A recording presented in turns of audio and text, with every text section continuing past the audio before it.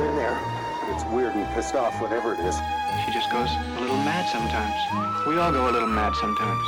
Game over, man. Game over. What an excellent day for an exorcism. You are invited to an open house where horror will be your host. Don't fall asleep. We're talking about Escape from New York today. Oh, yes, we are. But before we get to the greatest dystopian sci-fi ever made, perhaps equal footing to RoboCop, Yes. before we get to that, we've got to solve one of the most pressing questions in cinema history. Oh, okay. Here we go. The cake scene from Under Siege. Is it all about the tits or the ass? It's all about the ass. It's the titties. It's the ass. She barely has any titty. Are you kidding me? She barely has any titty. I She think you're has blinded. So much she's got back problems. No, she does. Are we watching the same film? We are watching the no, same I film. think you're interpreting titties that aren't there. So we're talking about when Erika Elianek, I think that's how you say her name. Yeah. When she, is thrown to the fucking wolves and has to appear semi-naked in front of Steven Seagal. As she rises from the cake, Yeah. every single teenage boy of my generation rewound that and played it and rewound that Yeah, and played because it. they're looking at her ass in that black, G thong I'm thing. telling you, it's not. It's about the ass. Tell us, dear listeners, is the worst moment in soft porn history? Is it all about the tits or the ass in that scene? It's about the ass. And I mean, Well, we all know that Steven Seagal was a tit. Oh, I'm announcing a stand-up tour. Oh my god! And I mean, I'm gonna be honest. Like for me, I don't really think she has that many titty or that much ass. I'm gonna say it. Like she needs some sandwiches. But if I had to pick out of the two of her, I'd say ass. It had the least cake on it, so you wouldn't have to eat any. Actually, no, she wasn't covered in cake at all. No, you would think. I'm thinking of a very different scene. We've watched two very different films. Oh, I'm sure I didn't watch the porn parody. I'm sure I watched the real one. oh, is there an Under Siege porn? Of course, it's called Anal Siege. Are you serious? Dead set, look it up. Oh my god! But and then it's like, is that like a cook overpowering a lot of like? But like, is he making love to the terrorists With a lot of very strange spanking. With his flappy arms and the way he runs. He tries to run.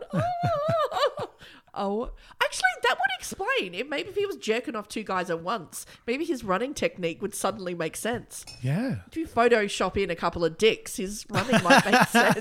The challenge has been laid down, internet. Photoshop dicks into the hands of a running Steven Seagal. It would make his like style finger Yeah. waggle. It would make that make more sense. That'd be the ultimate Olympic running relay. Oh my god! 2 dicks in your hand.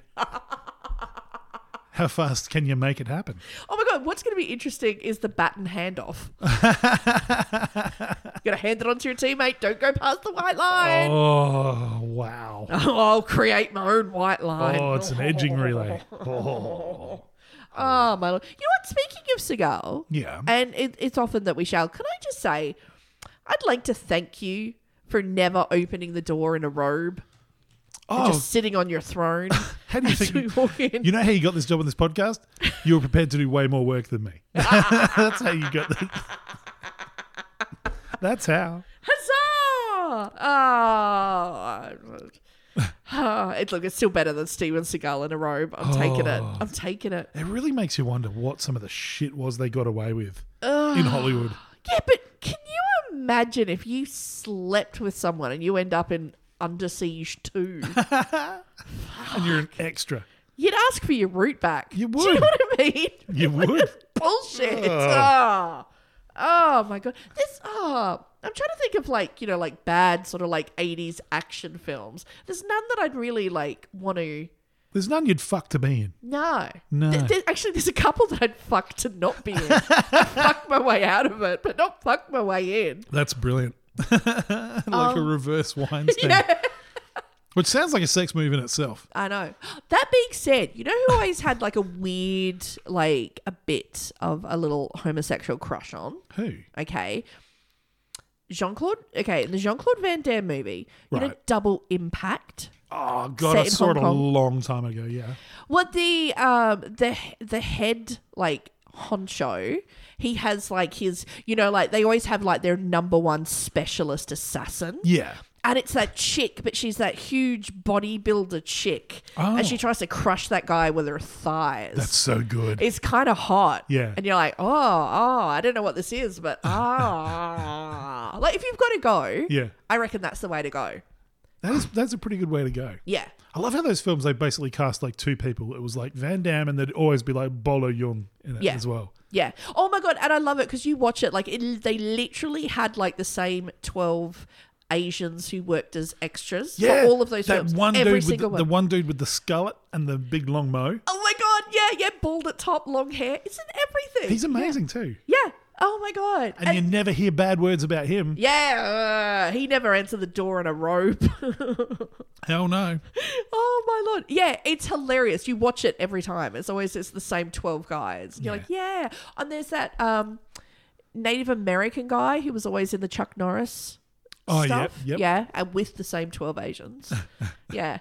They built Hollywood. They really did. After they finished building the railway, they just stayed in the West and built Hollywood. They just built Hollywood. Yeah. Oh, we said there was a petition to get I feel really bad now. I've forgotten his name. To get his walk star on the Hollywood Walk of Fame. The guy from Big Trouble in Little China and Isn't Everything. Oh yeah, he was fuck. Do you mean the guy with the wonky eye or the guy who was also in Seinfeld?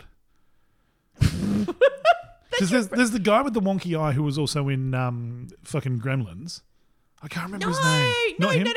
not him. Not Egg. No. No, the other guy. Yeah, the other guy.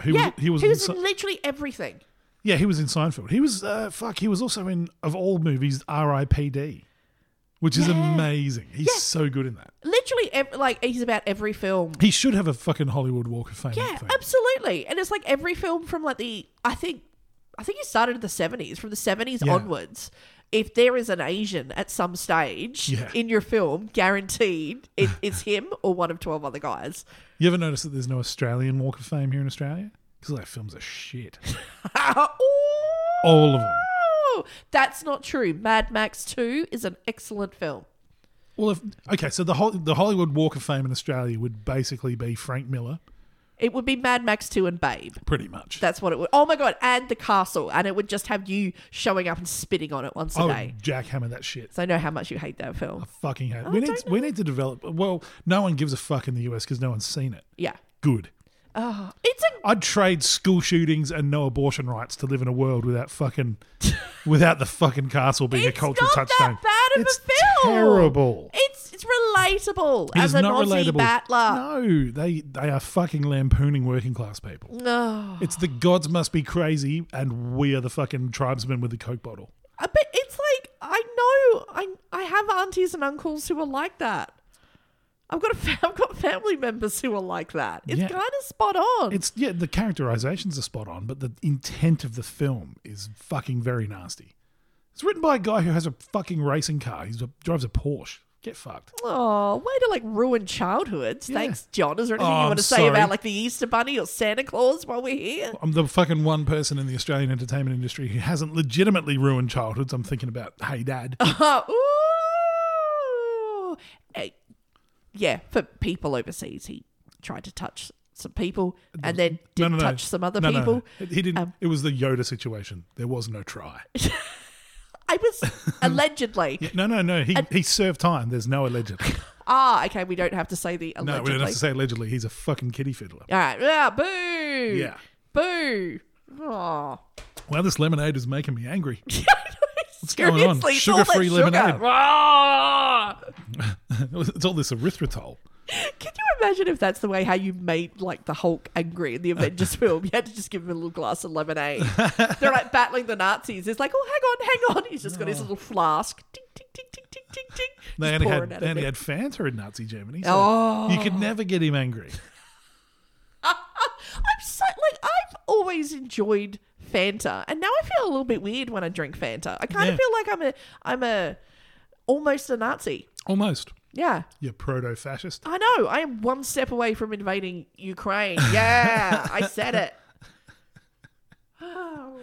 Hard-earned thirst needs a big cold Fanta. Just kicking up next to the guard tower, having a citrusy refreshment. Just going, wow, the Coca-Cola company really is inclusive, aren't they? Should you look at your watch that you stole from somebody's dead uncle? Your 5 watches. Looks like it's time for Fanta. It's always time for Fanta. And you got 5 watches on. Be like Schindler's List. The one thing in colour is the fucking glass of Fanta and the pile of gold teeth next to you. Pile of things. Oh my god. Oh, you get a thirst. Doesn't matter if you're stealing a fridge. Or you're stealing a toaster. I got a thirst. I got a thirst a tractor couldn't pull out of me. I don't know. Ukrainian tractor could pull anything out of anything. I like that you pulled me out of the situation because I was talking about Nazi death camp guards and you were nice enough to pull me into the modern day so that I can't get cancelled. But just to be clear, I was joking about the Holocaust. I don't think that makes it big. Like, the more you try to dig yourself out, you dig yourself back in. Nazis are shit. They are pretty shit. All right, we want to say that. I think we were on the record saying that Nazis are shit. Oh yeah, the question where people are just saying, is it okay to punch Nazis? Like that's like given. That's given permission. Yeah. It's like I can't compute your question because this isn't a question. Mostly because the people that are asking that fucking question are the kind of nerds on Twitter who consider Quidditch a contact sport. So fucking. Don't make the Harry Potter fans angry. They will hex us. They're too busy dealing with their turf lord leader, so we'll be fine. Solidarity with our trans friends and listeners, by the way. Oh, my Lord. Talking about never knowing when to, stop just digging yourself in. It's the lemonade, man. That's her magic trick as well. Oh, look, there's a hole. Oh, my God. I've just made it deeper and deeper and deeper. Turfus Maximus. Wave that wand. You were born with one and you've always got one. Oh my God. No, I was going to call it Transus Maximus. Transphobia. Patouish. Oh my Lord. She's dueling with Twitter. You know what? Seriously, you've got that much money. Just say thank you very much and go somewhere and shut the fuck up. Yeah, take Gary Linehan with you. Yeah, just go Thanks somewhere. for Father and be quiet. Ted, but fuck off now, mate. Yeah. Yeah. Yeah. Oh, why? Has he gone bad? Oh, yeah, he's gone full fucking crazy turf transphobe, yeah. No!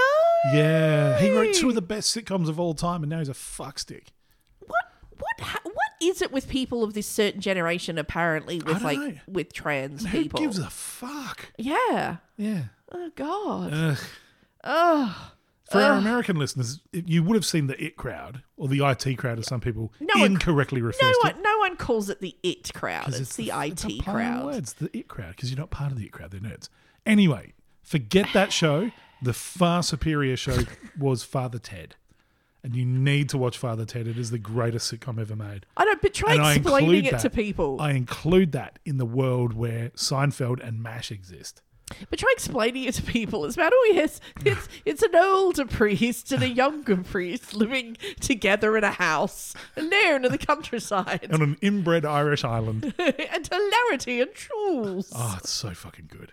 It is actually. It is. The Passion of St. Tibulus. You can't go in to see that. You see his lad father. It's so fucking good. Oh, I'm a bit disappointed that he's gone a bit. Oh, off the fucking wall, yeah. Like he's just been completely cancelled. Oh, And he's one of these people who could have just shut the fuck up. Yeah. And he would have been fine. yeah. But no, he had to just drive himself into the ground. You know what? I figured out. Do you think that she's like J.K. Rowling is just against trans people? Because I know as when you go to the ladies' bathroom, Yeah. there is always more ladies than there are bathrooms. Do you think she's just afraid of there being more numbers running over to the feet and just more people in the toilet? Is that what she's worried about? Counter argument. With less men on the planet, there's less men around to kill women, which we do at a startling rate. So there's even more. So that's double. You're not only now living life as a woman, but you've taken yourself out of the system that kills women. Double women. Exactly. Oh, we're all going to piss ourselves at the queue. Exactly. So, Oh. yeah. Oh, look, she's rich. She's not sharing a bog with the rest of us. Whatever. I dare say she has a bog at her castle, though. Yeah, I was gonna say, oh my God. Yeah, she's not sharing the same bloody shit house that I am. I bet you go. It's called the Chamber of Secrets. No, that's what you'd call your fatty, surely. With hers, it would be because she's unfuckable. That's not true. She's married to a doctor. Actually, she's quite hot. Oh, really? Yeah. I wouldn't go that far. I would. Oh, put your wand away. I'd take her to the room of requirement. Oh. Oh, it's a weird little world that you live in. It isn't is, yeah. It's strange. Yeah. Well, you know what? Speaking of weird dystopian futures, you like that? I do like that. You attached your Ukrainian tractor to my failing advance, and you've dragged us back. Well, you know what? It drags us back to this week's, would you believe, this week's subject. Oh. And I think you're going to enjoy this because I've actually found what I think is you in the apocalypse. You show up as a character in this. In Escape from New York. Oh, yes. Fantastic. I found you. I found your future. Oh. I hope I'm someone cool. All right. Just now picture this. Yep. All right. It is the near future after World War III. It's about to happen. That's kind of fucking happening. All right. Any day now. Yep. The three remaining superpowers, America, China, and Russia. I don't think it will be Russia. I think it will be Ukrainian farmers, Ukrainian tractor owners. They'll have the largest army at the end of this. Oh, yeah. Now, they all scramble for power. The United States has become a dark and fascist state. Fuck, this is the present. A country divided in two by the haves and the haves not. It's getting spooky. Yeah. With ordinary people being forced into extraordinary acts of desperation, and with people turning crazy from the side effects of chemical weapons used in the Third World War, crime rates surge by over 400%. That's not that bad for late capitalism, really. The island known as Manhattan in New York City is cut off by the outside world. It is surrounded by 50-foot-high concrete walls and armed guards, and the area becomes the maximum security jail for the entire United States. There are no guards, no cells, no laws inside its walls. There are only inmates. And thanks to the hijacking of Air Force One by one of its disgruntled citizens, it's now home to the president. Whoa. President of what? Don't be cute, Bliskin. In 1976, America was caught in the horror show that was Watergate, and a young man would pen a screenplay. The whole feeling of the nation was one of real cynicism about the president, he says. But no studio would make his picture as it was, as the writer states. It was too violent, too scary, and too weird.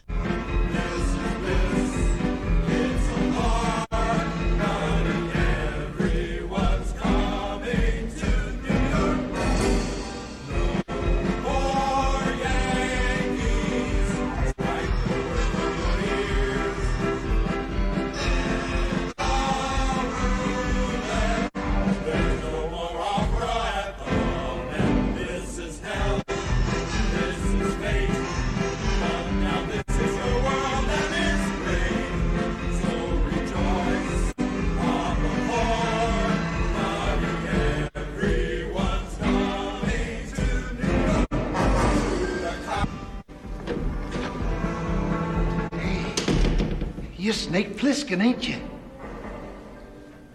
Oh my lord. Stab a priest with a fork.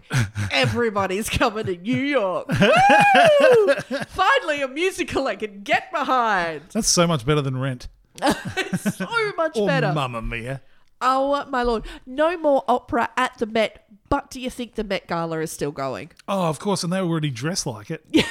Like transgender fucking garbage robots. Of course they all fucking look like that. Oh my god. Weirdly, Kim Kardashian 2 years ago would have had the perfect outfit.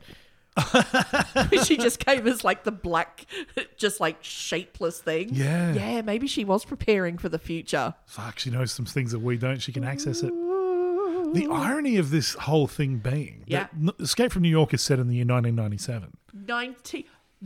The near future, Yeah. 1997. That's why you don't put dates on things. Okay. But So, have a guess what the current population of Manhattan is.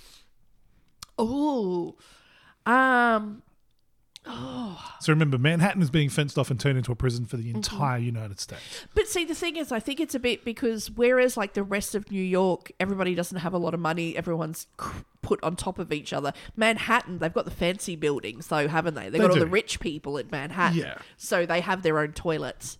Their own chambers of secrets. Their own chambers of secrets. Oh God. Is there something like 26 million people? No, so there's like 20, I think it's like New York is like 20 million or something like that. Okay. The population of Manhattan Yeah. today Yeah. is 1.6 million. Holy shit. 1.6 million. Have a guess at how many people are currently incarcerated in the United States.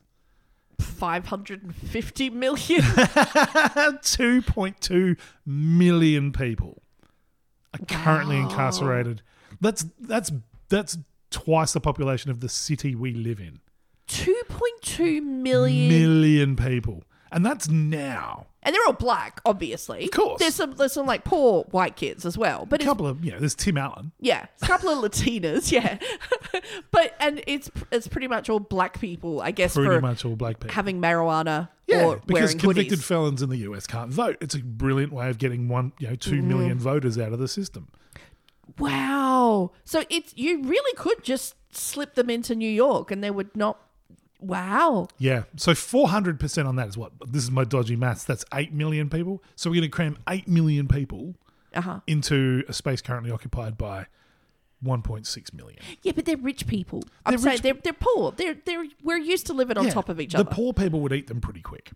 Yes. And good on them. I want Elon Musk's head. I'd eat it like that fucking monkey in Temple of Doom. Oh my God. But you know what? I was going to say that I would eat Mark Zuckerberg, but all those wires, You're going to be picking that shit out. yeah, that's going to get stuck in your teeth. It's going to be like one of those old Christmas puddings with the coins in it. It's fuck's sake.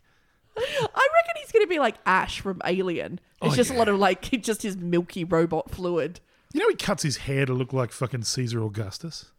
Oh, he's such a twat. He's a fucking douche. Imagine being that rich and being that much of a douche. Have you seen the footage of him trying to like relate to the kids where he's standing in the kitchen and toast pops? And he's like, I'll do what these people do. He's clearly never done anything for himself. And No. the toast, like he's supposed to take the toast Yeah. and then you would butter your toast, eat your toast. No, the toast pops. Yeah. He literally takes the dry bit of toast, puts it on the plate, and then takes a bite out of it. Just plain.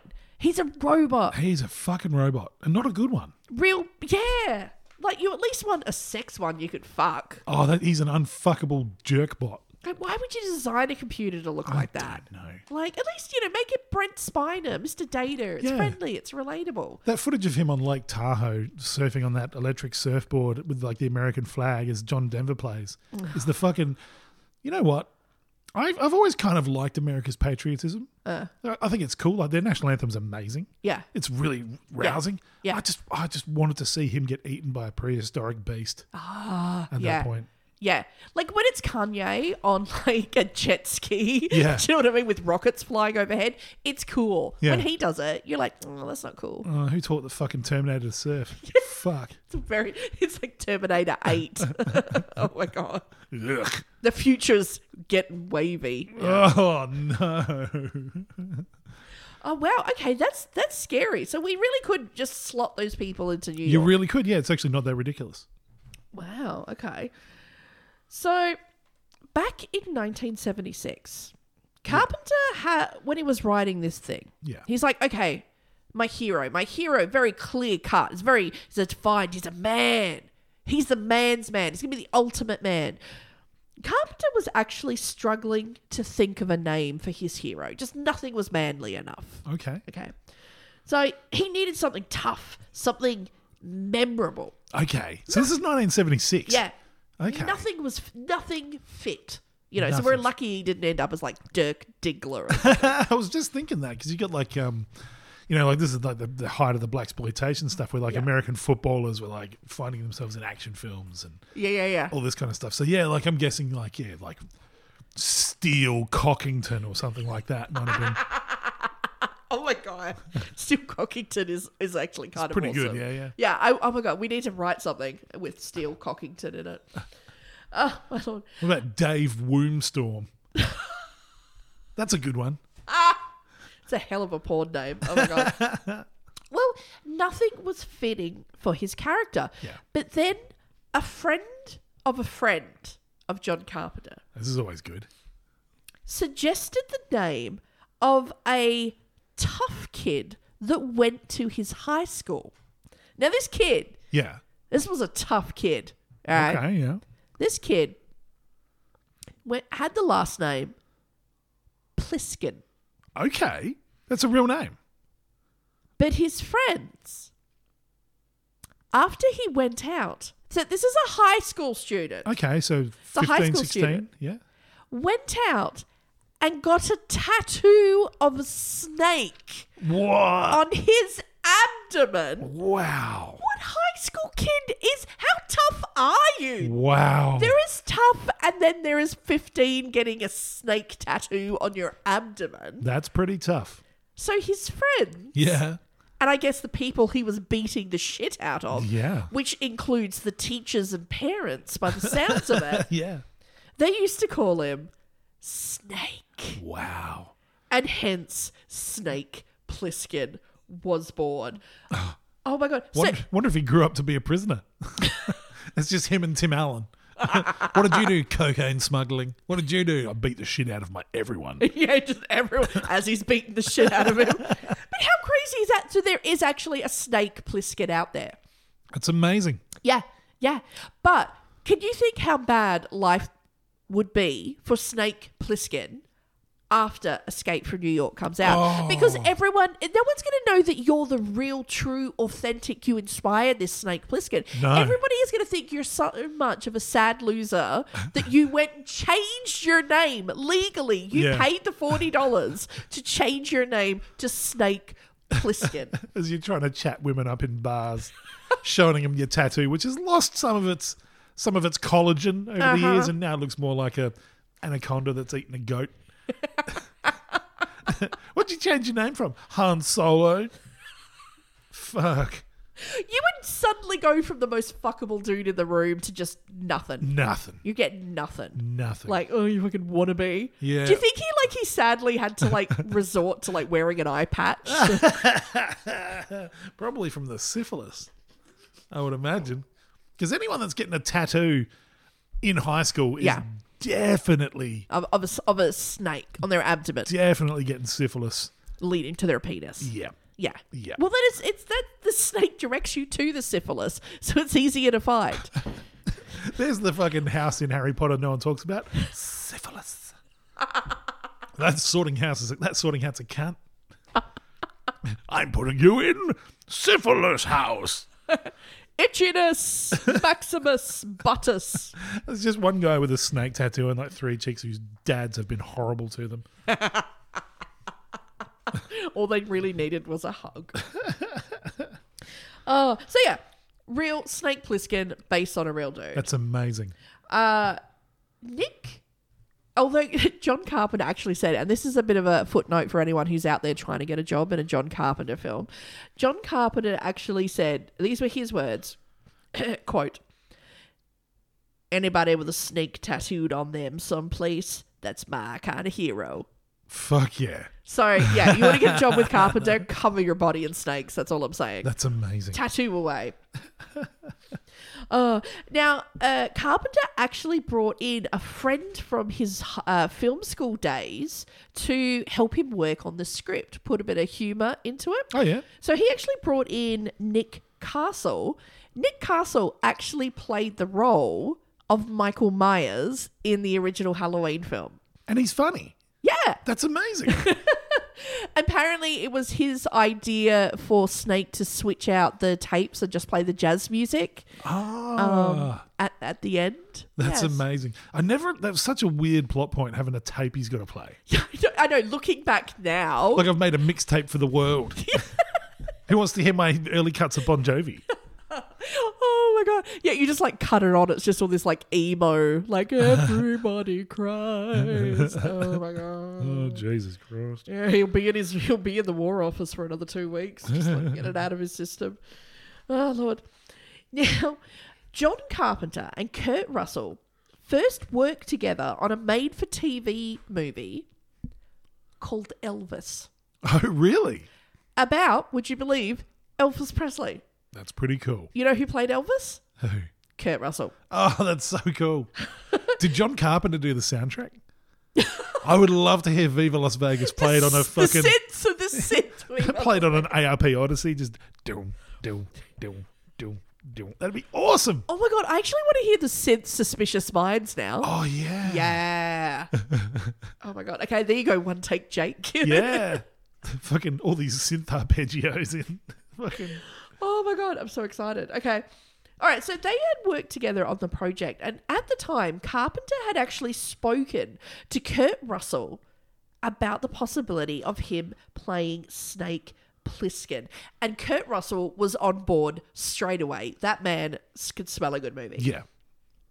He had actually been looking for the perfect movie to distance himself from the sweet, innocent, clean boy image after the years of all the Disney films. Yeah, he was in a bunch of shit, wasn't he? Yeah. The computer wore tennis shoes. What? Yeah. Who knew that dude was going to turn out to be a manly stud? Holy shit. Yeah. Okay. Now, Kurt Russell actually turned down other films in the lead up to this. Right. Because this was when, Carpenter had talked about it, but Carpenter was having a problem, getting it made. Yeah. Other people approached Kurt about making other pictures. No, Kurt was so determined that this was going to be the breakout role for him to completely change his image. Now, Kurt Russell, John Carpenter, as we know now, in looking back, it's a complete match made in heaven. They made some of the greatest films. Okay? Absolutely. So yeah, match made in heaven for everyone but the studio. Oh, no. The studio had no faith whatsoever that Kurt Russell could be a tough guy.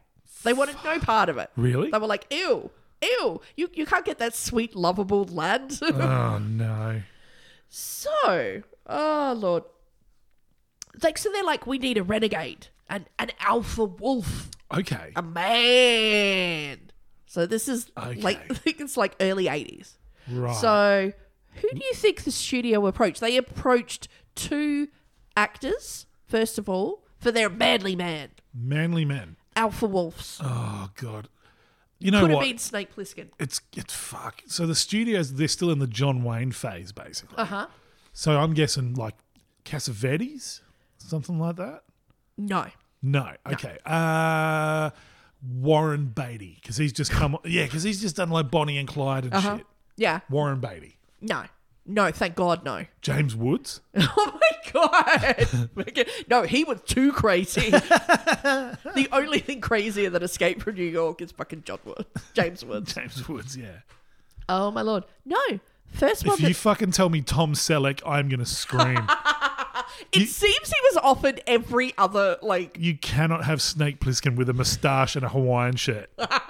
Although that kind of would have worked. Studio begs to differ. Yeah. No. The first man that they approached, Nick Nolte. No way. Mm-hmm. Fuck. It just seems like there was that phase where they were trying to put Nolte as well into everything. He was like their Army Hammer back then. Like they tried to get him in everything and just couldn't make him stick. No, but Nick Nolte was not interested in the project.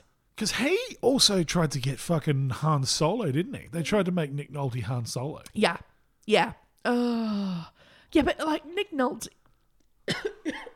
Yeah, you choke on those words. That's the Jim Beam. Holy shit, have you got COVID? That's the idea of me trying to picture Nick Nolte as Han Solo. I got a bad feeling about this. Oh my God, do you think they would have even made it to a second, let alone an 8th film, if Nick Nolte was Han Solo? Because I've got a feeling that, Chewbacca, he's kind of like a dog. He wouldn't bond. No, that's who you get Gary Busey. Oh. Just fuzzy Gary Busey. Makes as much sense. That's just like Spaceballs, basically. Oh, my God. Nick Nolte. Who was the other one? So, yeah, thankfully he wasn't interested. The other one, Jeff Bridges. What the hell? Jeff Bridges. That's a weird one. I love Jeff Bridges, but that's a fucking weird one. Like, but Tron. Yeah. Like, who's like, oh, yeah, the Tron guy. He's obviously an alpha. Get neon pants in here. Exactly. He can throw his, like, sparkly frisbee around. Thankfully, Jeff Bridges was not interested. Thank goodness. Good on you, Jeff. The studio was actually interested in one more person, a country and western singing sensation, Conway Twitty? Chris Christopherson. What? Chris Christopherson. But the only reason they didn't pursue him further was because the movie Heaven's Gate came out and it was just a huge box office flop. Oh, okay. And they were like, quick, Ixnay with the, like, Officer Ixnay Nay. calls. Yeah. Oh. So he got crossed off the list. Okay, Chris Christopherson. Yeah. Well, that's weird. Yeah. Okay. The ghost of Graham Parsons, was he in the fucking mix as well? Hey, look, Chris Christopherson was, like, hot back in the day. Yeah. You know? He's no Snake Plissken. No, definitely not. Okay, these are others that were wanted by the studio when all of their, like, A options fell through. Do you want to hear about some of their B options? Yeah. Tommy Lee Jones. Actually, I can see that. I didn't know Tommy Lee Jones worked before Under Siege 2. No, I can see Tommy Lee Jones in that. He's a good action guy. I don't see it. No, because I don't want to ravish him. You don't want to ravish Tommy Lee Jones? No, Oh. no, What if he grew a beard? no, definitely not. Oh. No, he just permanently looks like an uncle. Disappointed, angry. Fair enough. His wife left him, drinks a lot, doesn't want to be at Christmas uncle. You're the one person from Broken Hill that wouldn't have tested well in that audience. Why don't you want to fuck him? Looks like my uncle. Everyone else just shuffles in their seat a little bit. Awkward. Oh, fucking hell, okay. Not supposed to fuck your uncle. Oh, sorry, city people. Fuck. Not fucking your uncle is wrong. I don't want to be right. Okay, so Tommy Lee Jones. No, it didn't happen. The other ones the studios were considering. Chuck Norris. No. Chuck Norris. No. Rang it to the rescue. No. Rang it to the rescue. Fucking Snake Plissken cannot have hygiene. He would have just, like, ninja kicked No. everyone. Snake Plissken cannot have nut splitters. He wouldn't have taken a gun. He would have But there's a thing where, you know, Snake has to escape the chock full of nuts by, you know, climbing, like, down the drown pipe and then getting over the fence and in the windows. That was quite athletic, yeah. Could Chuck Norris do that in those jeans? No, They're so fucking tight. no. Can No. they bend? Because he's got the nut splitters on. He's got fucking Yeah. West Germany and East Germany, nuts and balls, and Yeah. fucking dick one side, Yeah. nuts the other. Maybe he No. would just roundhouse kick the building down Maybe that's why he was so Walk over fucking always trying to kick. He was trying to fucking give his nuts to give him a bit of a rest. give him some blood. Get a bit of air up in there. Yeah. Just Nah. Fucking. I don't know how he ever made the fucking jump to leading man. I really don't. Oh my God, it's Chuck Norris. Yeah, he can do karate kicks and shit, but he's fucking terrible. He's so American. Like, every time he opens his mouth, an eagle, just spontaneously near him. No, Fireworks he's so galore. American that every time he opens his mouth, high fructose corn syrup is added to another food. That's how American he That's is. the power of Chuck Norris, man. That's the power of Chuck Norris. Fructose is in chicken now? What the fuck? What? All this that you're saying about Chuck Norris, there is just a Native American Indian just crying right now somewhere. Okay, so if it led to extra work for Native Americans who would fucking really not appreciate the irony of having to be on Manhattan, then yeah. Chuck Norris. Yeah. So, Chuck Norris. The studio even, at one stage, were pushing for the then 60-year-old Charles Bronson. What? At 60, because of Death Wish. Yeah, he was great, man. But fuck no. He Like- was not Snake Plissken. Like, oh my God. Can we talk about Charles Bronson? Call me Snake. It just wouldn't have worked. Yeah, just none. Oh. And again, near the end at 60, had that weird moustache as well. Yeah, it's all grey and like his. Wow. Charles Bronson in The Magnificent Seven. Oh, have you seen the photos of him on the set where he's like getting around with that beret on? And Oh, and by beret, you mean my pussy? me. Just wearing it like a fucking He could just wear it like a hat. tea cozy. Yeah. Oh my God. Magnificent Seven, Charles Bronson. One size fits all is the one hat that fits him. Where they come around the back and he's like just chopping that wood. Yeah. Fair enough. Fuck. And you think I'm weird for liking the cake bit in Under Siege?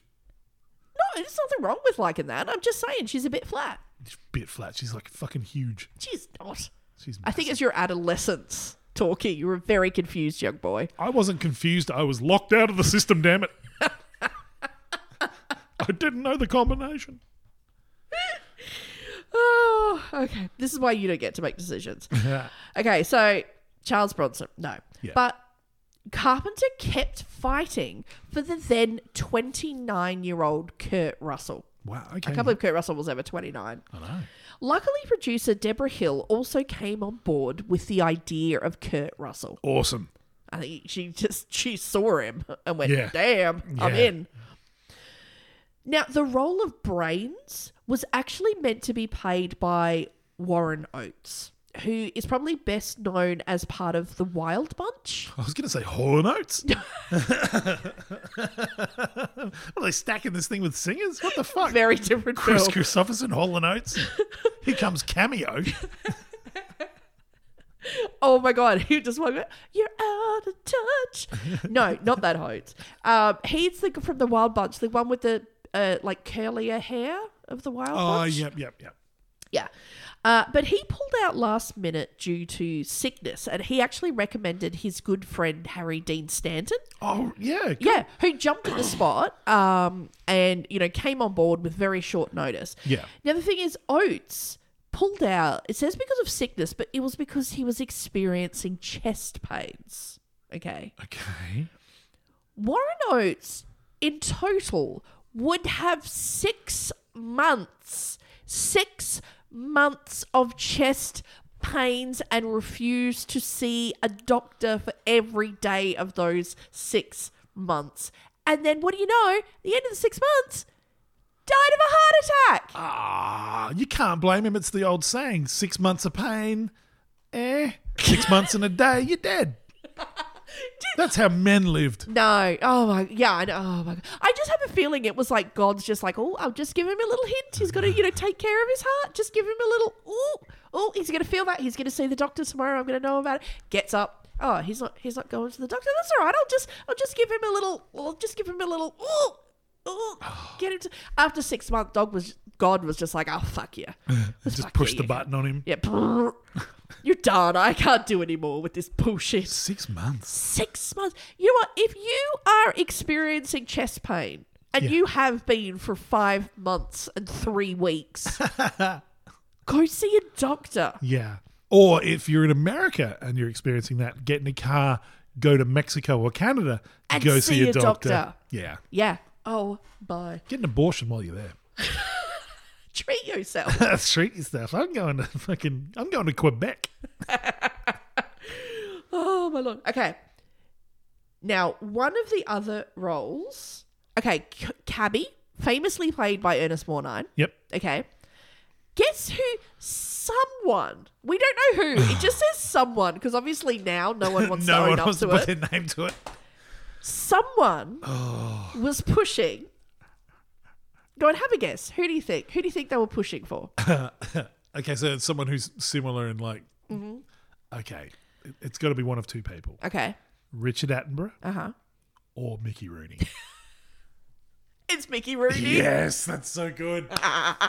Mickey Rooney is Cabby. Although there is there's no word if he would be like playing it in an awkward and racist sort of inappropriate yellow face. I'm not sure if he would be doing it with a fake Asian accent. Well, that was in his contract. He's just like, I want to play every character I do, like Breakfast at Tiffany's. Yeah. Like, aren't you going to be Santa in this one? Yes, I am. You want Christmas present? Yeah, just like, oh my God. Oh, Jesus. Oh my God, Mickey's at it again. Oh, no. Oh God. Have we checked him for dementia? Is this dementia? I don't like it. His dementia is very racist. Oh, where you go, Snake? You can't go downtown. Oh God. It's just, can we maybe ixnay? Oh, you know Dookie A #1.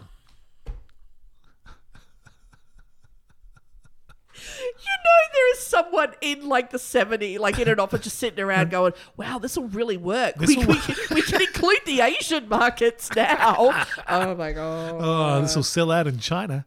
Oh. Look, we've included.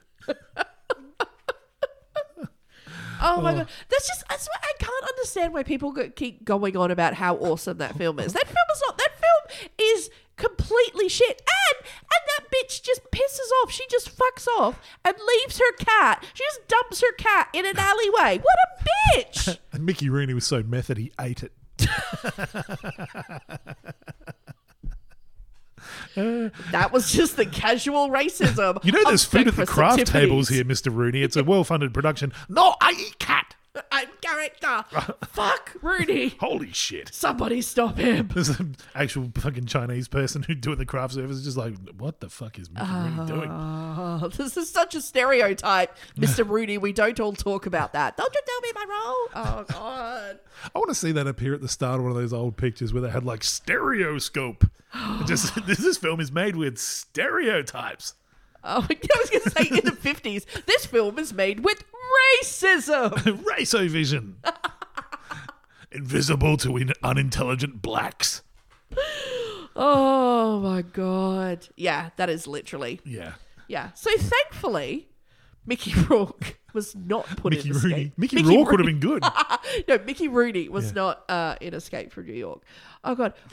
One person who did make it into the film, however, was Kurt Russell's then wife, Bam. Susan Hubley.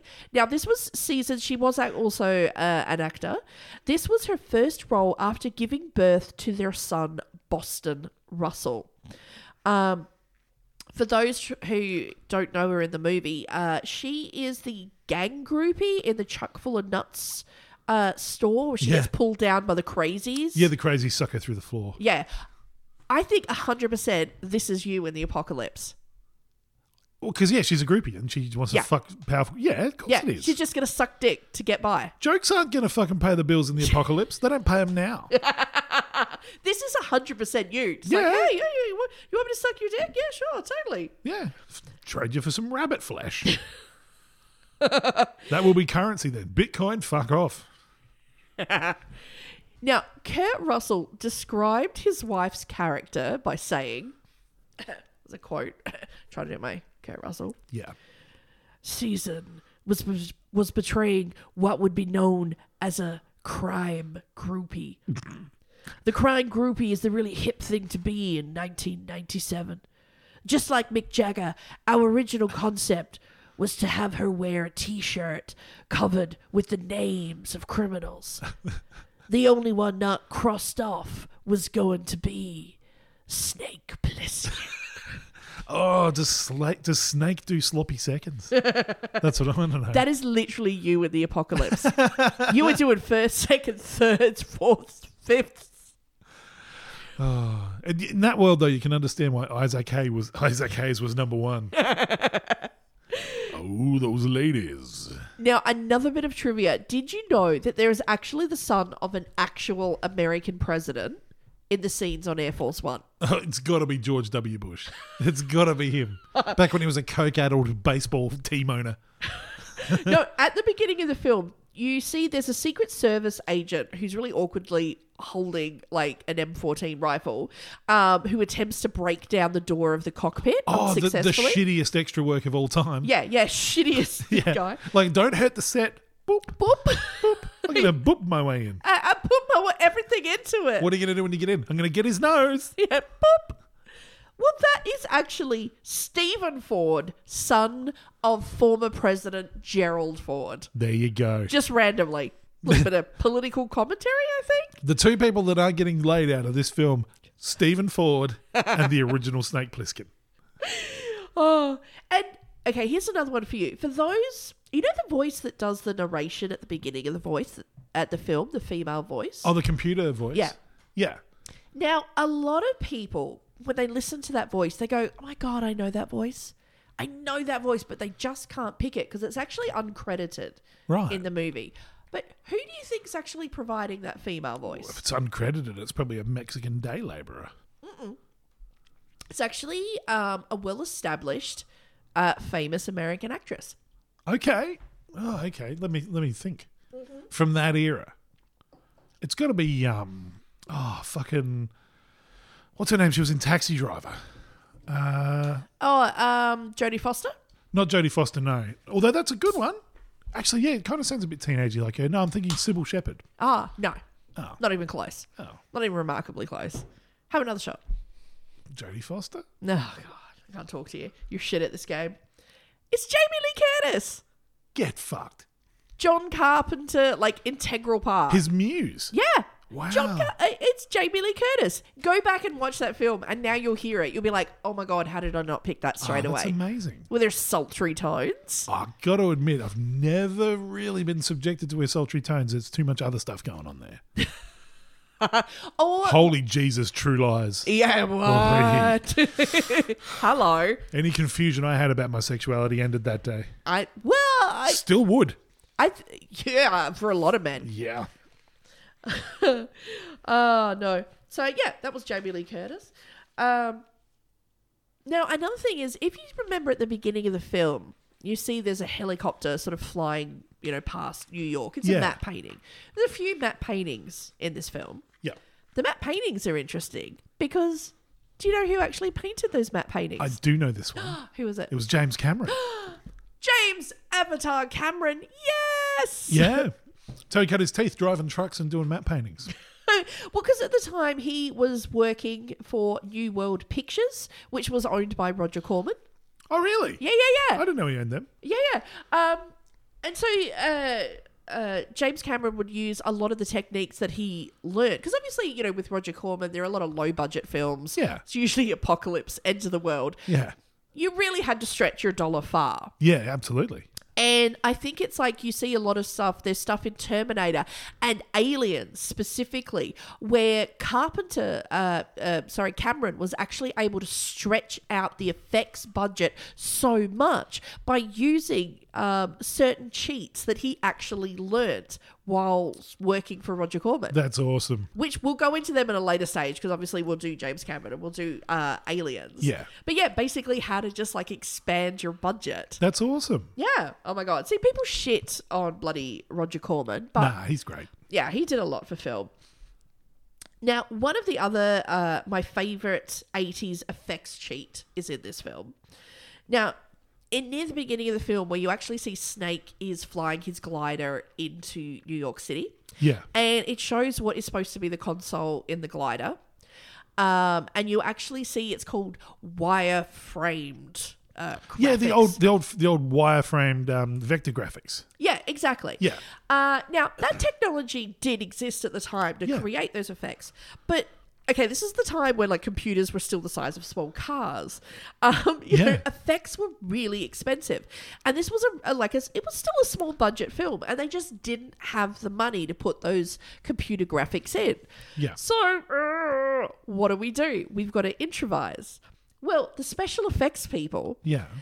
Because they'd actually constructed a set of New York City, like a small-scale model. Like a miniature. Yeah, miniature model, that they actually used for some earlier filming. Right. What they actually did was they took this model, they painted it jet black, went down to the hardware store, spent $5 on a roll of green tape... No way. And then came back and meticulously just laid out, cut this green tape and applied it in grid lines all over the models and around like the top of the edges of the building, turned off all the lights, put on a UV light, and then basically just moved a camera through the model. That's amazing. So, yeah, that's the pictures there where you look at them. They actually look like computer graphics. That's amazing. No, that's literally green tape Under on a UV miniature light. model. Yeah. You can tell that this wasn't a Weinstein film because there would have been a lot more jizz under that light. Yeah, Wow. why are we blinded? That's incredible. I wondered how they did that because I loved the effect. Yeah. At the time, like it seemed like it's still. I fucking had no idea that's sticky tape. Yeah, it's literally just black paint and tape and a That's UV light. amazing. I know, it's absolutely amazing. Wow. So, and I mean, they easily saved like $50,000 from the Yeah. budget. You know, when you're on a budget that's somewhere between $300,000 to $500,000. Yeah. That's such a cool fucking hack. I know. Oh my God, I love it. So the big question is, so where exactly in New York was Escape from New York filmed? What year was it filmed? We're talking the early 80s. So like 1980. So that's kind of like when Donald Trump made all his money basically buying up neighborhoods that were, well, full of black people who weren't imprisoned so far. So I'm guessing like sort of Harlem, Brooklyn, all those kind of birth of hip hop places that were getting bombed out and burned by the mafia and all that sort of stuff. So yeah, like maybe the Bronx. Maybe the Bronx, okay. Yeah. Well, actually, except for a couple of shots that were actually filmed on Liberty Island. Because, yeah, you can't fake the Statue of Liberty. Yeah. Yeah. Most of the film was shot in Illinois. Illinois? Illinois. The problem was it's almost impossible to make New York City appear deserted. Yeah, true. It's the city that never sleeps. Yeah. It was almost impossible. Someone at the studio suggested that they shoot on a lot. This was shot down because they're like, it's just going to look too fake. You're going to know straight away. It's not going to work. It looked like fucking Sesame Street, yeah. So Barry Bernardi, who was an associate producer and location manager, he got the dubious honour of an all expenses paid trip around America. Woo! To find the worst looking city in America. Well, thankfully, there's a hell of a lot of prejudice. So you're just going, I'm going to either fucking Maryland or I'm going to post-industrial Detroit. Well, he actually came back with abandoned derelict gold, East St. Louis, Illinois. Okay. There had been a massive fire in 1976 that had destroyed city block after city block, and any businesses that had escaped the fire had simply closed as the area shut down. So there was just no one there, and there was no money to rebuild it. Yeah, right. Deborah Hill remembers that there was just, quote, block after block was burnt out rubble. In some places, there was absolutely nothing, so that you could see 3 and 4 blocks away. Now, some places may not be too excited to be seen as a future prisonscape. No. But this was a film with a budget, and it had a crew of 180 unionised workers who were going to be working on a 3-month filming schedule. The city was ready to be called by whatever name Carpenter wanted to call it. Oh, no. This is a city that's on OnlyFans. It's desperate. It was so desperate. You can put cigarettes out on me, but only on my bad tit. Not my good tit. Not my party tit. I'm saving it. Use the other one. The city was so desperate. They actually sold John Carpenter a bridge. Okay. A whole entire bridge for $1. That's amazing. The old Chain of Rocks Bridge, it stood in for the 59th Street Bridge near the end of the film. Yep. No, they actually sold it to him for $1. There you go. It's all yours. Have at it. Carpenter was nice enough to sell it back to the city at the end of filming for $1. Oh, good on you, John Carpenter. He's a gentleman. Carpenter noted at the time, he's like, we know it seems like the city was being really nice to us. But in hindsight, by selling it to us, what they were basically saying was, if this falls down and kills you all, we're not responsible. Low budget filmmaking. We've all done some dumb shit. So it's not out. You own it. You own it. Your responsibility for maintenance. But luckily it was still standing at the end. Oh my God. Would you believe he also convinced the city to turn off all of the lights, okay, including street lights, to 10 blocks at night. Wow. Whilst they shot the film from August to November. Fuck, that's a long time for that shit to happen. 10 city blocks. And these were all night shoots. Yeah. And they would go all night. John Carpenter recalls, quote, "We'd finish shooting at about 6 a.m.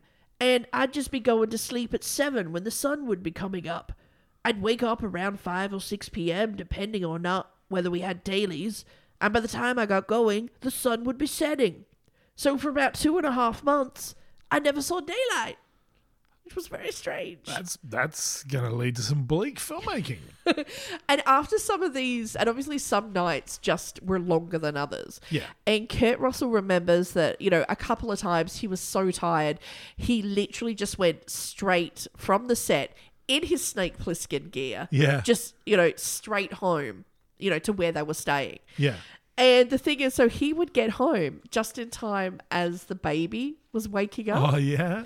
So he remembers on more than like one occasion, you know, just at dawn, here was Snake Plissken just sitting with a newborn baby in a rocking chair, just like feeding the baby so his wife could have a bit of a sleep in. Go to sleep. That's very cool. Can you imagine being rocked to sleep by Snake Plissken? For baby's first words, Dad, call me Snake. He comes home one day, he's just drawn a little snake on his tummy. Just like Dad. Oh, Lord. Now, while we are talking about Snake Plissken, Yeah. can we talk about the Snake Plissken costume? It's amazing. Woo! It's a manly costume. Yeah, it is, yeah. It's what a man wears to prison. It was designed by the former costumer for Elton John. He clearly ran out of feathers. Talk about, oh my God. So the man who dressed Elton John dressed Snake Plissken. That's amazing. The manliest. See, that's it. Job, dress for the job you want, not the job you have. You know, you can't say that Elton John wasn't manly. Because you got to be fucking brave to wear that shit at a baseball stadium. Look, that is very true. Yeah. That is very true. He also did costumes for Stevie Wonder, which I think is a bit of an easier gig. Yep. Trust me, you look great. Yeah. These are all new clothes, I swear. Oh, my God. So, yeah, that was hats off to Steve Loomis for that. That's amazing. Also, it was this weird combination. It was a bit with his long hair. It was a bit wild. Yeah. You know, for the 80s, men didn't have slightly longer hair. No. This could be why in 1980, Circus Magazine described Snake as... There was a circus magazine. Yes. Okay. Plissken, who looks like a cross between Adam Ant and Clint Eastwood. Stalks criminals on the deadly, blighted streets of Lower Manhattan. Do you think that comparison has ever been made before? I'm just fucking glad they didn't say he looks like the cross between Clint Eastwood and Gary Glitter. Oh, that is not suitable for PG-13. Why are you in prison, Snake? I robbed a bank. It was a childcare centre, all right? In Thailand. Now, the iconic eye patch Yeah. worn by Snake was in fact a last-minute decision by Kurt Russell. He didn't even tell the director. He just popped it on at the last second before shooting began on his first scene. What a gentleman. Thankfully, Carpenter liked the look and let Russell run with it. Although, ironically, Russell was forced to remove it in between takes as it affected his depth perception so much. And there are actually scenes that had to be reshot just because his depth perception was so out. He would like go to reach for something and just be like, or just accidentally hit someone in the face because it just had no depth perception. What a gentler time, though, when that was your idea of like really getting into character and making it your own. Not like doing a Jared Leto and filing your teeth down to nubs and tattooing your fucking eyeballs and shit. Posting excrement to your crewmates. No, well, you know what? I'm going to pop on an eye patch. Yeah, pop on an eye patch. I'm a pirate now. Yar! Oh my God. So you can do that without sending a pig's head in a bucket of fucking monkey jizz. Yeah, exactly. Oh my God. But can I say, because the last Halloween before sort of COVID really spread around the world. Yeah. Because I had my Halloween party and the theme was apocalypse. Yep. And I actually went as Snake Plissken Nice. to my own party. Yeah. Oh my God, it was so much fun. But yeah, so I committed. I put the eye patch on, and I can agree. I actually accidentally punched a friend of mine in the dick because my depth perception You're going to blame depth perception with your alcoholism? No, he started it. Like, he was like, oh, it'll be funny. Like, I'll flicker. Like, I'm going to, like, flicker in, like, her badge. Like, haha. So I went to do it, like, punch his thigh. Yeah. But because of my depth perception, I thought I was punching him in the thigh. I literally just took out his dick. Just, pow. Ow. Ow. Again, you bring Jim Beam to my house every week, and you want me to believe that it was an eye patch. That's not true. Sometimes I bring wine. Because I'm classy. Yes.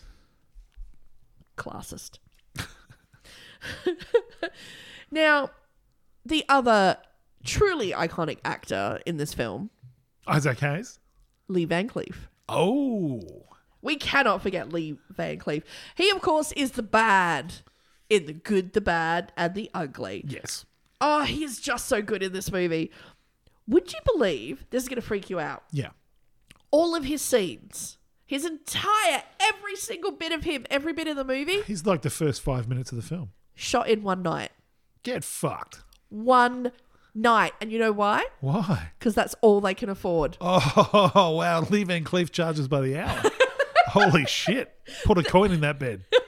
They could, and he was like one of their like big ticket item Yeah. expenses on the film. Yeah, yeah. Because, and it's interesting because Carpenter himself is actually obsessed with Westerns. Yeah. Like Oh, he you can loves tell. Westerns. You can tell. And he often refers to Escape from New York as a Western. Fucking oath it's a Western. Yeah.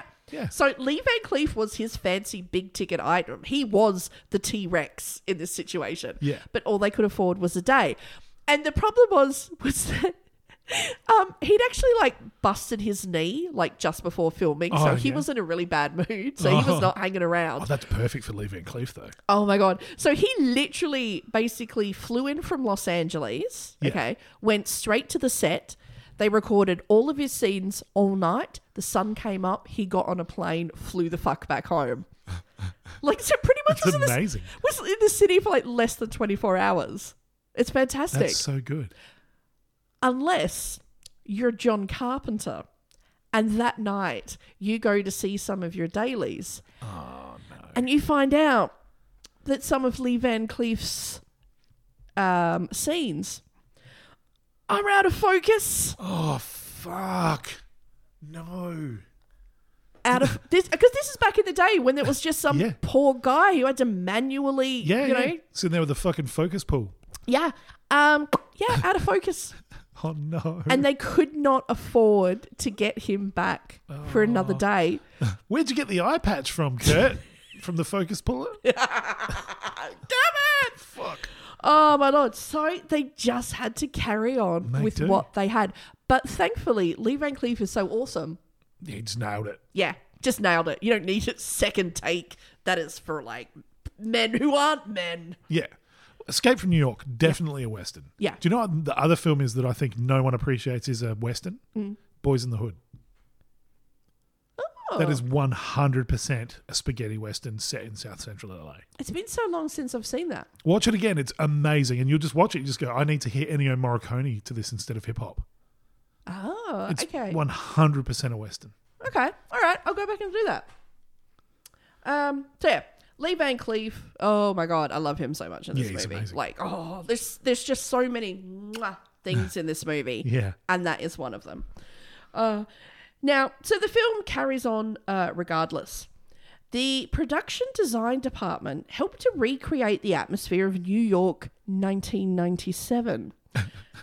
We've got the urine you ordered. Pretty much. They pretty much took several dump trucks to the local landfill and filled them up. They filled them with old refrigerators, bits of broken cars, broken boxes, broken TV sets, drove them back to the areas where they were filming, and literally just dumped them on the street. Voila! New York, it's a wonderful town. That's pretty fucking... Imagine being like a New Yorker and just saying that, like, recreate my city. And just go, okay, we're going to go to the tip. Yeah. I was like, how do you think I feel? Like, I grew up in, like, Broken Hill. Yeah. Like, he was like, we need somewhere that looks like, you know, somewhere that's, you know, been affected by a nuclear apocalypse and is now like an unforgivable wasteland of death and destruction. Oh my God, have you been to Broken Hill? Oh, Lord. Just me on the edge of town with a chapstick. Getting ready for my role in the apocalypse. I don't care if you can synthesize petrol. Can you make a chapstick? I will need it. It would have been a very different film. It just would have been you on the side of that tanker by the side of the road, just on your knees with your lip balm and that tube. No more angry marauders. They're all blissed out. Just all napping. Yep. A lot of napping and pizza eating. Oh, Lord. So, yeah, they went, they got the rubbish, they dumped it on the streets to do their filming. You know, the city's like, oh, okay, I understand. You want to make it look like New York, that's all right.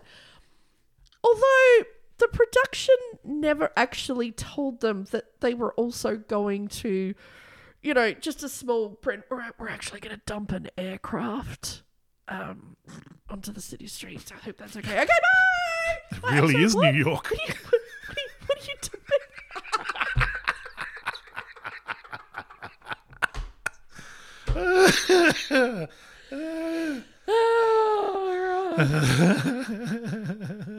Oh my God, that's so wrong. Oh, please, this is the Cancel Us episode. Writing Nazi Fanta commercials where the guard looks at his 5 stolen watches. It's Fanta time. And 9/11 gags. Oh my Lord. Oh my Lord. Well, yeah, that's because the integral part of like the escape from New York is it's all Twin based Towers. on the Twin Towers. Yeah. And a plane that lands on it.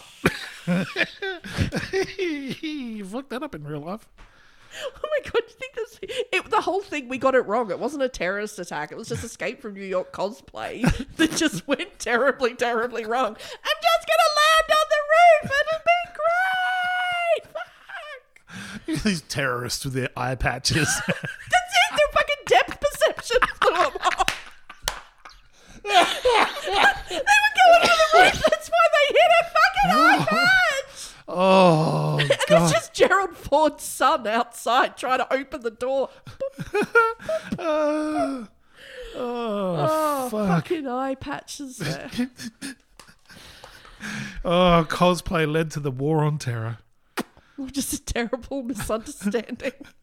You've just got Hollywood casting agents over in Iraq just going, sorry about Fallujah. Yeah, sorry. Some guys from over there really liked a John Carpenter film. I'm just really big Lee Van Cleef fans. Oh my God. Oh my God.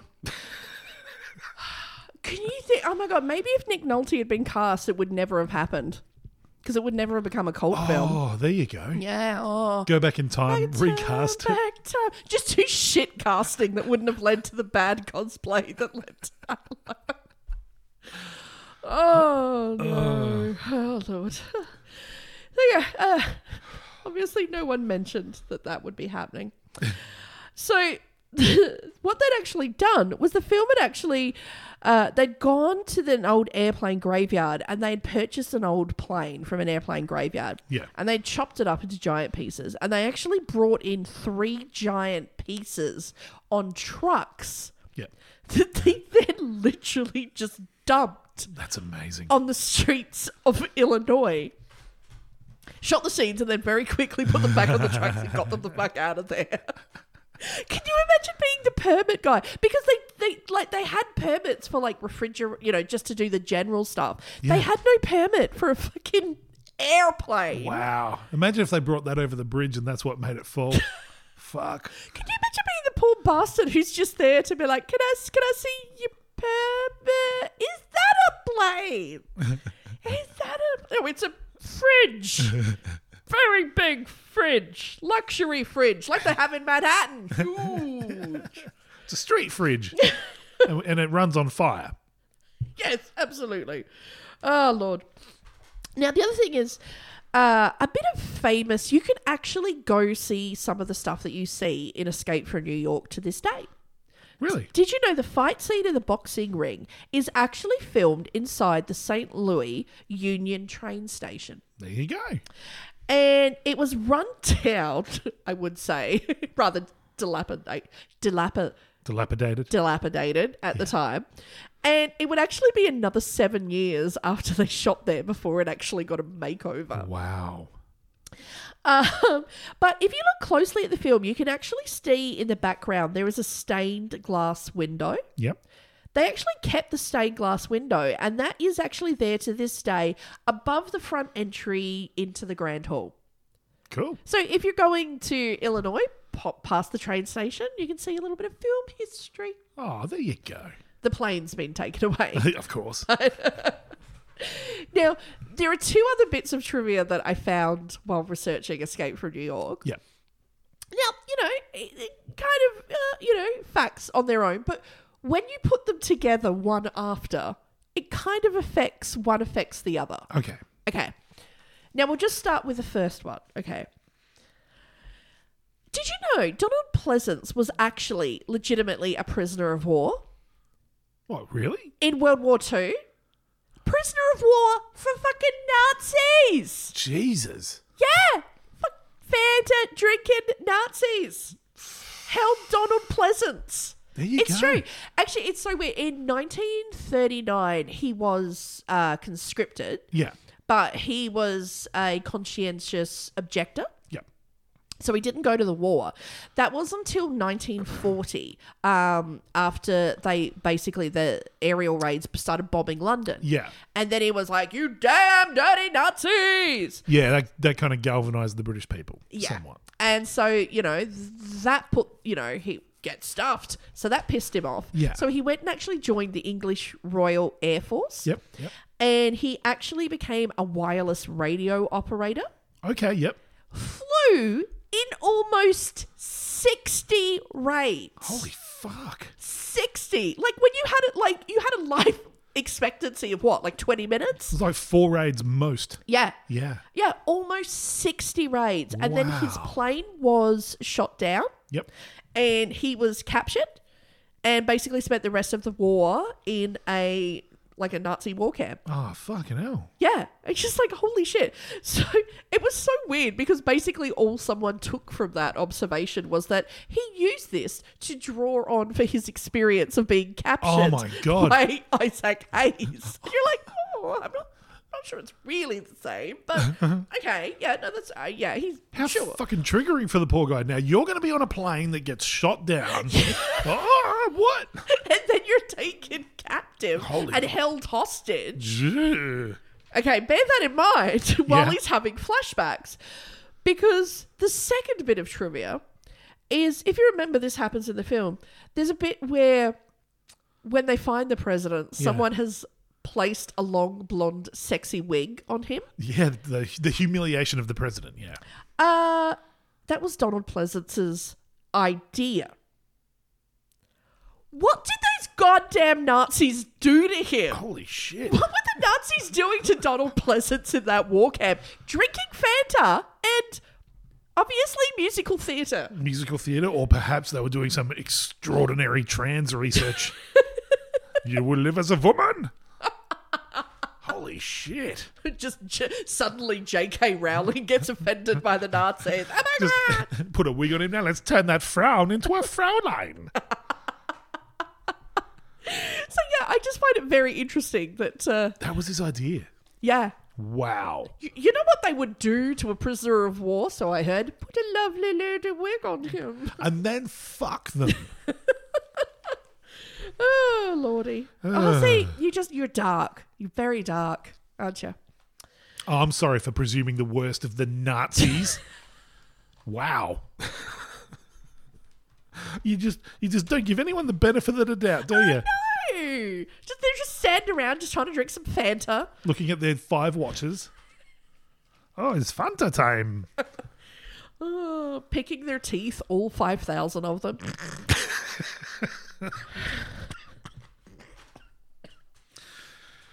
We are getting cancelled with this episode. What? We're making fun of Nazis. That is true. They're shit. They did shit things. including putting a wig on Donald Donald Pleasance. Pleasance. Let's just add that to the list. Put that on the Auschwitz Museum. Reasons why Nazis are shit. It's just, we're running out of paper, but you've got to find room for put a wig on Donald Pleasance. Oh my God, does your cruelty know no end? Fuck. Fucking Nazis. Oh, Lord. Now, we'll move on before we get cancelled again. Yeah. We have to talk about the most glorious piece of trivia that's ever been trivialized. Okay. Okay. Kurt Russell stuntman. Okay.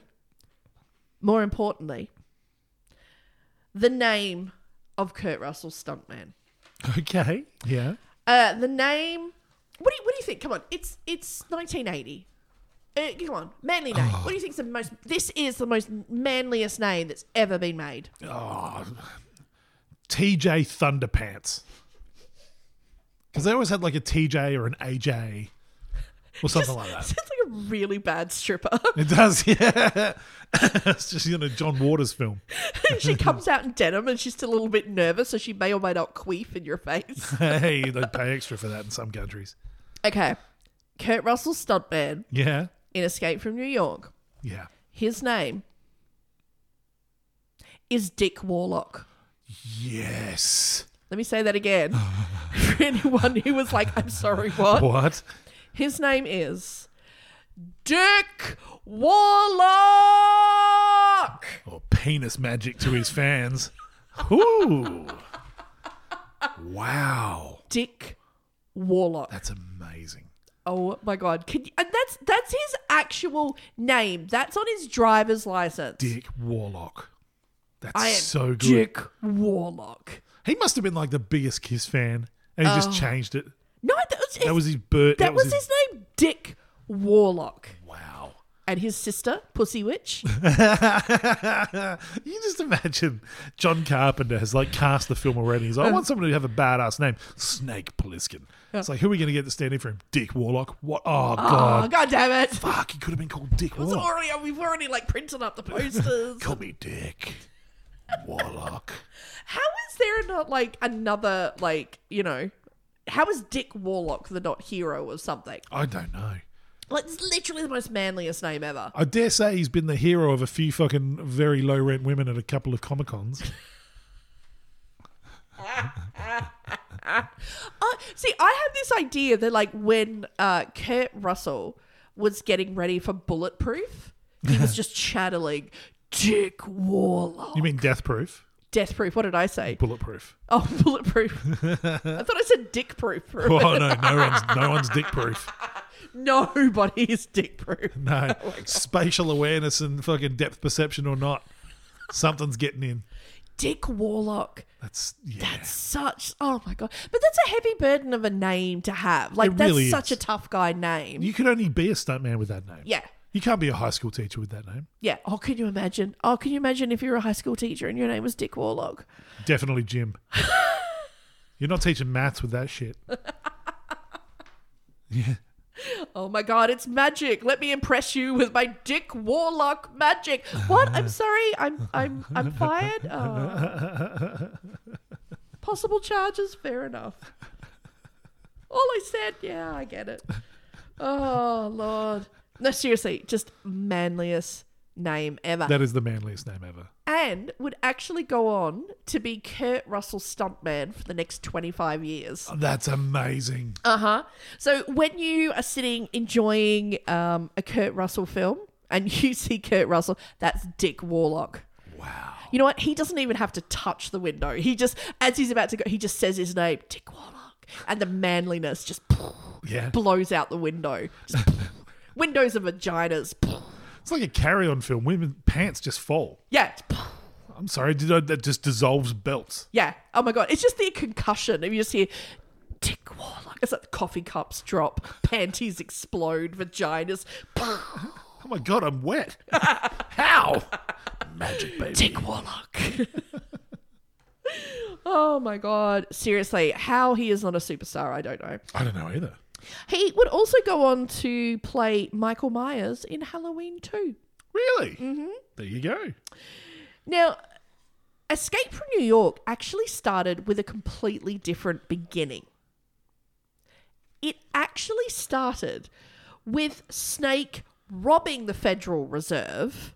What? The one where brains ditch them so they can't get away, that he's Yeah. actually caught and imprisoned for. Yeah. That was actually all shot, okay, and was put together, and it's scored. That's why if you look at the soundtrack, I think it's like track 2, it says The Bank Robbery. Yeah. Filmed, shot, scored.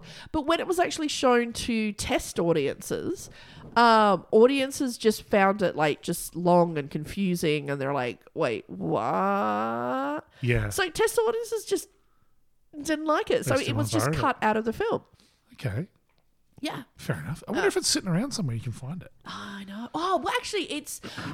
They actually thought that the original film had been lost. Yeah. And it actually was lost for a while. Like, nobody could find it. It disappeared. And then mysteriously, someone on I think it was the MGM lot, someone was like just rummaging through a cupboard one day. And it's like, oh, what is this thing pushed to the back with no name and no label? Turns out Escape from New York had been missing for like 2 years. Wow. Yeah. Just accidentally got lost. That's so cool. Yeah. So anyway, yeah, the bank robbery was cut. Another little bit of interesting trivia. Yeah. In the ending credits, you can have a look for it. You can decide which one it is. Yeah. Mention is given to a certain strip club in St. Louis that was frequented by the cast and crew during their stay in St. Louis, and it was the favourite of all the cast and crew, and were very obliging. So they closed down 10 city blocks, but not the strip club. Well, actually, it's a bit of interesting trivia. I'm not saying if this is related or not, but you know where Lee Van Cleef actually comes into New York City at the beginning? Yes. After the plane crash. A lot of you see like all the guards that he's come in with. Yep. Actually all female extras. Could Are those they be? related? I don't know. Could they be? I'm not saying there is, but you know. They might have been under the spell of Dick Warlock. the magical warlock spell of Dick. Lee Van Cleef turns up. You can hire me for one day. There's a whole bunch of sex workers. And what do you think's going on? Maybe two. But that's a tale as old as time. I mean, that's what you do on low budget production, films. Yeah. You basically just spend a huge chunk of what you have to try and get, like a B grade celebrity. Yeah. Just to try and be in your movie, even if it's for like 5 minutes, because then you can put them on the poster. It'll draw people. Yeah. To your movie. That's one of my favorite stories of that's how when Guillermo was making his movies, he did this really low budget movie, and I've forgotten the name. It's Clocks. And there's a guy who's licking blood off a public toilet bathroom off the tiles. It's very disturbing. Is that a Guillermo del Toro movie or just a bad night out? No, definitely a movie. Definitely a movie. Okay. And his B-grade actor, like, he approached so many people. Everyone was like, piss off. Nobody wants to be in your, like, No, you fucking fucking shitty weird art horror film. film. No, Yeah. yes. No one wanted to do it except Ron Perlman. Oh, of course. So Ron Perlman came down. He did it. He did his day of shooting. At the end of the day, Guillermo was, like, oh God, thank you for coming and everything, Yeah. But he was a bit bummed out because they hadn't got all of the shots that they had wanted to get for the film. Yeah. But what could they do? They could only afford it for Ron Perlman. Ron Perlman found out about this, and he's like, "Oh, look, if it's for the movie, man, like, no, I said I'd like, whatever. I was just going to be lying by the pool anyway." So Ron Perlman actually ended up working like another 2 days on the film. Oh, what a champ. Just to shoot all these, not only the stuff that they hadn't got, but they also did some other stuff that was improvised for the film. Wow. Of course, like, Guillermo, I'll love you forever. If I ever become a big name, I'm going to remember you. Yeah. And of course, this is how Hellboy and their relationship happened. Wow. Because he was so nice that he just stuck around for a day. That's awesome. I know. And saved him from all those pretentious French movies. Well, it's like, it's just because you always hear all these, stories of people being like real shitheads. Yeah. Sometimes there are some really nice people out there. That's awesome. I know. That's why, and that's the other reason I was so shitted off that they didn't go ahead with the proper third Hellboy movie. Oh, I quite like David Harbour's Hellboy, but that's a conversation for another day. You disgust me. You should be on your knees in an apocalypse. Oh, Lord. So, yeah, Escape from New York. Now, people to this day argue about what the budget is for Escape from New York. Yeah. And nobody wants to, put their finger down on what the definite budget was. Basically, we know that this is the largest budget that John Carpenter had worked with to this day. But a lot of his other, The Fog had a $300,000 budget. So that's not really saying much. Yeah. So basically, everything that I could see, everyone had a different opinion. Some people were saying it was closer to $300,000. Some people were suggesting they have this weird way of what they work out, how much it makes at the box office versus how much you put in. They think it should reflect. So those people argue that it had a budget of $6 million. There's no way it had a budget of $6 million, back in the day. No. No way. That was, Oh, can you imagine if it had that kind of money? Yeah, they could have bought more sticky tape. Yeah. So, the budget was sort of back closer towards sort of the $500,000. Yeah. So, it would have been about $1.5 million today, which is nothing. Fucking nothing, yeah. For all the effects and everything that you get from that movie. Yeah. Now, it was released on the 8th of October, 1981, and made $9 million in the US in its opening weekend. Holy shit.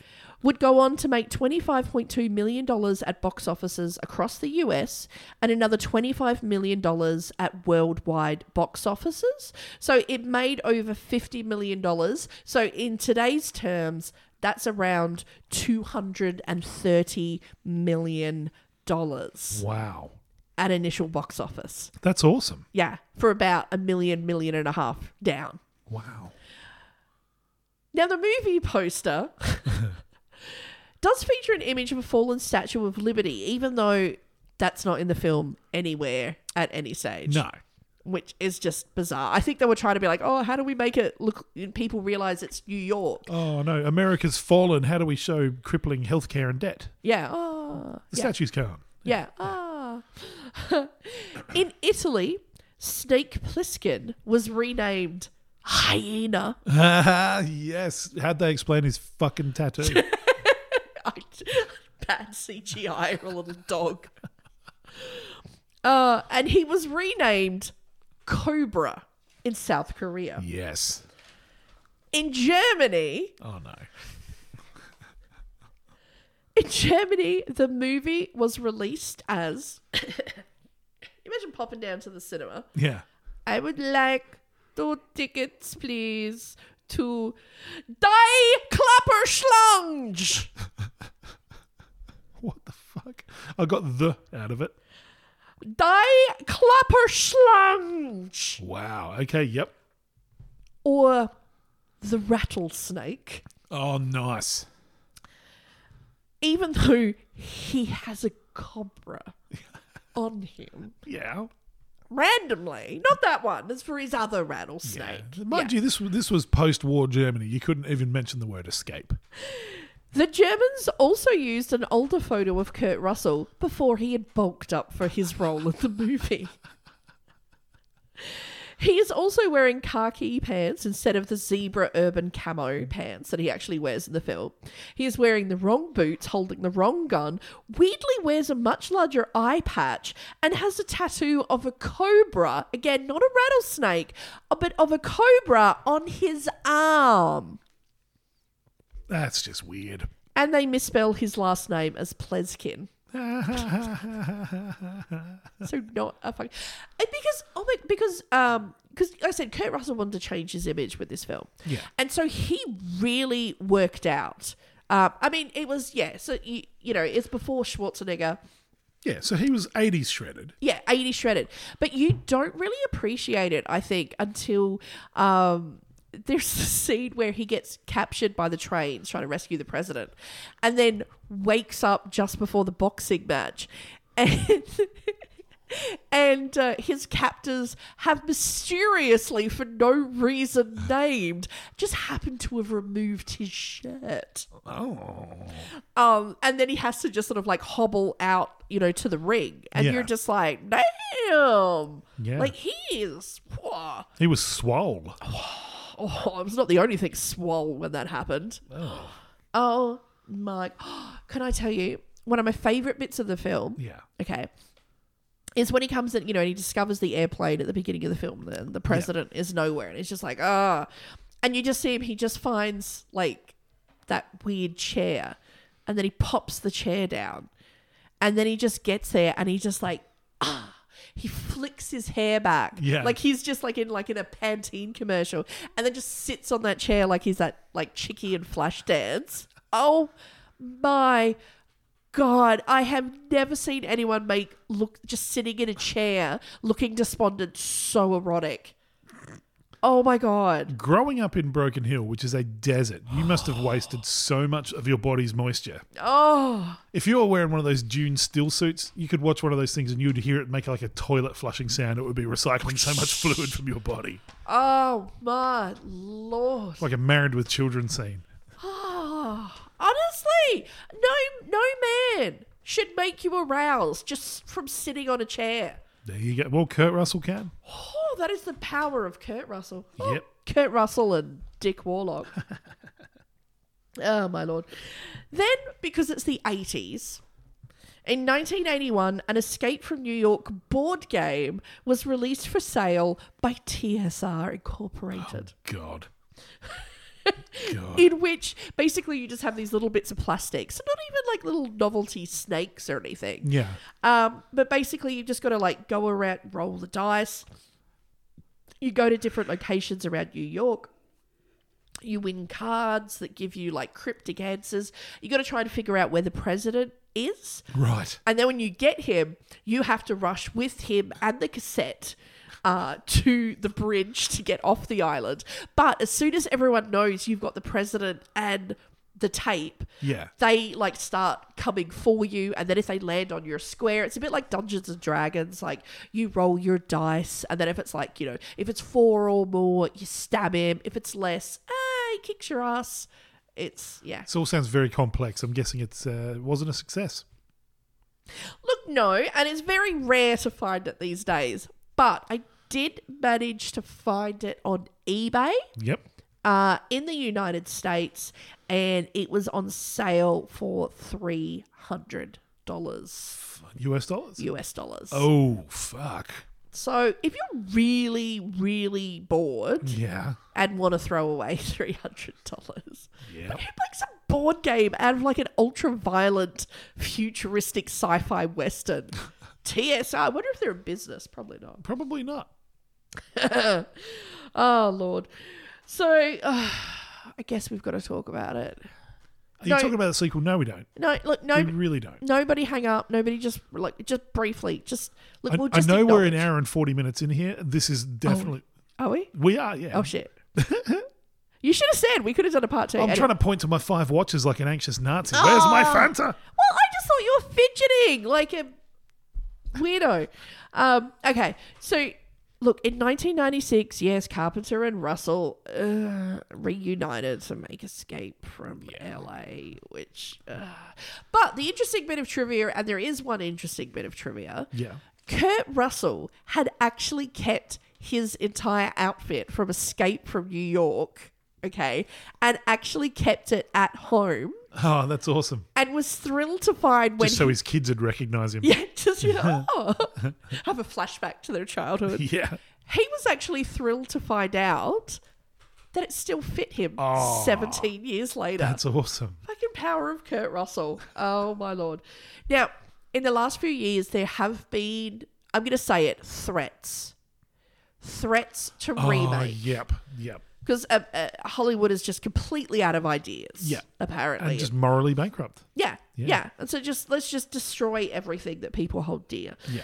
So it's actually been sort of thrown around for a while through a few different directors. Yep.